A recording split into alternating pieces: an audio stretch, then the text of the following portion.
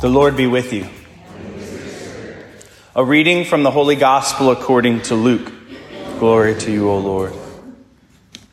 Mary set out and traveled to the hill country in haste to a town of Judah, where she entered the house of Zechariah and greeted Elizabeth. When Elizabeth heard Mary's greeting, the infant leaped in her womb. And Elizabeth, filled with the Holy Spirit, cried out in a loud voice and said, "Blessed are you among women, and blessed is the fruit of your womb.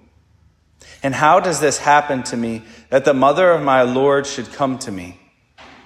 For at the moment the sound of your greeting reached my ears, the infant in my womb leapt for joy.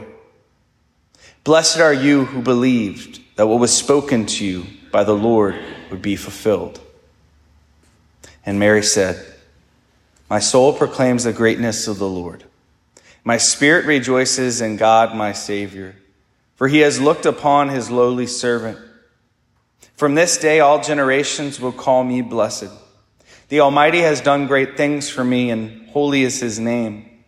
He has mercy on those who fear him in every generation, and he has shown the strength of his arm, and has scattered the proud in their conceit. He has cast down the mighty from their thrones, and has lifted up the lowly. He has filled the hungry with good things, and the rich he has sent away empty. He has come to the help of his servant Israel, for he has remembered his promise of mercy, the promise he made to our fathers, to Abraham and his children forever." Mary remained with her about 3 months, and then returned to her home. The Gospel of the Lord. Praise to you, Lord Jesus Christ.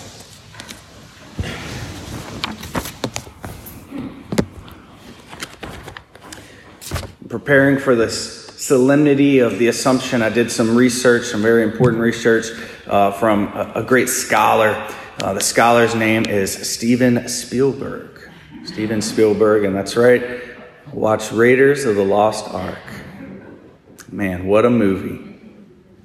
And he is a scholar of film, but maybe not of scripture. But he did get one thing right. The Ark of the Old Testament melts Nazis' faces. No, I'm joking. The Ark of the Old Testament is lost. The Ark of the Old Testament is lost. In fact, Scripture recounts the last time we saw it. People don't always read 1st and 2nd Maccabees. It was the last of the Old Testament books to be written, a couple of 100 years, maybe even 100 years before Christ. And in it, the author recounts the last time the Israelites saw the ark, and this is in 2nd Maccabees. The records show that it was the prophet Jeremiah who, prompted by divine message, so God told Jeremiah to do this, gave orders that the tent of meeting and the ark should go with him. Then he went away to the mountain from the top of which Moses saw God's promised land. When he reached the mountain, Jeremiah found a cave dwelling. He carried the tent, the ark, and the incense altar into it, then blocked up the entrance. This sounds like, Raiders of the Lost Ark. This is cool. He carried the tent, the ark, he blocked up the entrance. Some of his companions came to mark out the way, but were unable to find it. When Jeremiah learnt of this, he reprimanded them. "The place shall remain unknown," he said, "until God finally gathers his people together and shows mercy to them. The Lord will bring these things to light again, and the glory of the Lord will appear with the cloud, as it has seen both in the time of Moses and when Solomon prayed that the shrine might be worthily consecrated."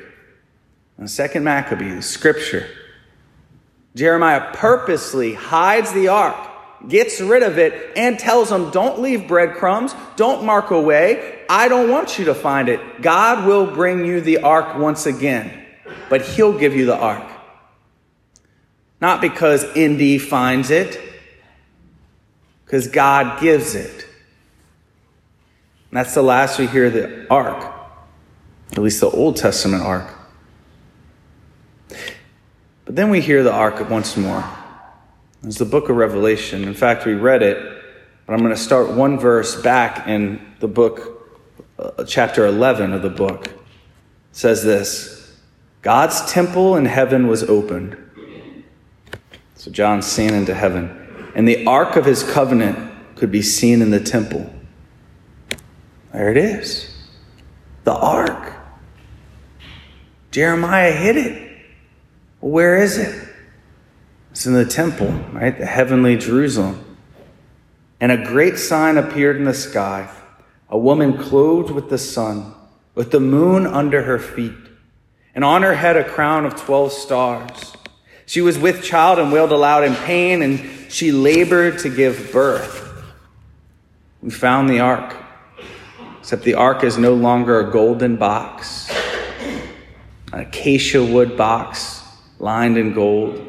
The ark is a woman arrayed in gold, as the psalm says, as we were saying today. Mary is the new ark of the covenant. Now, there's three things in the ark, the old ark. People always only think of the Ten Commandments, the law. Moses places the Ten Commandments in the ark, and it goes before Israel. But there was other things too, two other things. The high priest's staff, Aaron, the first high priest, his staff was placed in the ark. And then also what's called the bread of the presence, or the lechem panim, the bread of the faces, panim, the faces of God. So not only the law, the Ten Commandments, but also the priesthood, the staff, and the bread of the face of God was placed in the ark. Well, Mary, in her womb, she is the new ark. She holds the new law, right? Jesus would climb a mountain and give us a new law. Where Moses gave the Ten Commandments, Jesus gives us the Beatitudes. He fulfills the old law. And Jesus is the new high priest. According to the line of Melchizedek, it says, you are a priest forever in aeternum. According to the line of Melchizedek. And no longer is it passed down from generation to generation, right? Through genealogy. No, it is given straight from God. And then finally, the bread of the presence, the face of God. This is interesting. Mary, in her womb, held what? The bread of life. Jesus calls himself the bread of life. He who eats me shall have eternal life. John chapter 6. Jesus is the fulfillment of all this, and therefore Mary is the fulfillment of all this. And not only there, it gets better. This is going to be a long homily, by the way. And David was afraid of the Lord that day. And he said, how can the ark of the Lord come to me? So David was not willing to take the ark of the Lord into the city of David, but David took it inside the house of Obed-Edom, the Gittite. And the ark of the Lord remained in the house of Obed-Edom, the Gittite, 3 months. And the Lord blessed Obed-Edom and all his household.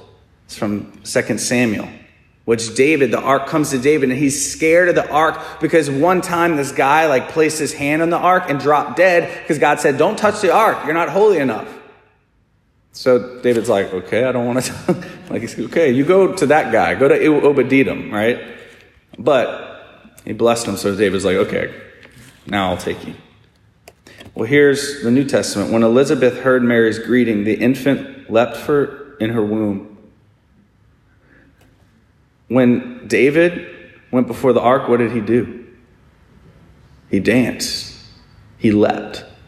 And Elizabeth, filled with the Holy Spirit, cried out in a loud voice, blessed are you among women, and blessed is the fruit of your womb. And how does this happen to me, that the mother of my Lord should come to me? What did David say? He said, how can the ark of the Lord come to me? That the mother of my Lord should come to me. For at the moment the sound of your greeting reached my ears, the infant in my womb leapt for joy. And Mary remained with her about 3 months. The Ark of the Covenant remains in the hill country of Jerusalem, right outside of Jerusalem, for 3 months before it enters Jerusalem. And Mary, the new ark, holding the new law, the new priesthood, and the bread, the new bread of life, stays in the hill country for 3 months. This is not a coincidence, guys. It's clear from Scripture. And not only that, okay, one more thing. There's 2 things that would accompany the Ark of the Covenant. The pillar of fire and the Shekinah cloud, the glory cloud. And Moses is going through the desert, and the fire was at their back, and the cloud was at their front, and it would lead the way, and it would protect them from the Egyptians. And it was God's presence is here with the ark because of this cloud. Well, Mary has these 2 things as well. She's pictured, she's the only woman at Pentecost. It says Mary and the apostles were there. And what comes down? Artists always put this. They put Mary in the middle. She's the queen of the apostles. And a fire, tongues of fire came down upon the new Ark of the Covenant. And not only that, but in Luke, the first beginning of Luke, it says she was overshadowed by the Holy Spirit. That same word is the cloud. It's a cloud. She is the new Ark. And seeing all of this and taking all this in, why would anyone be afraid of Mary? Why would anyone not want to respect her, honor her,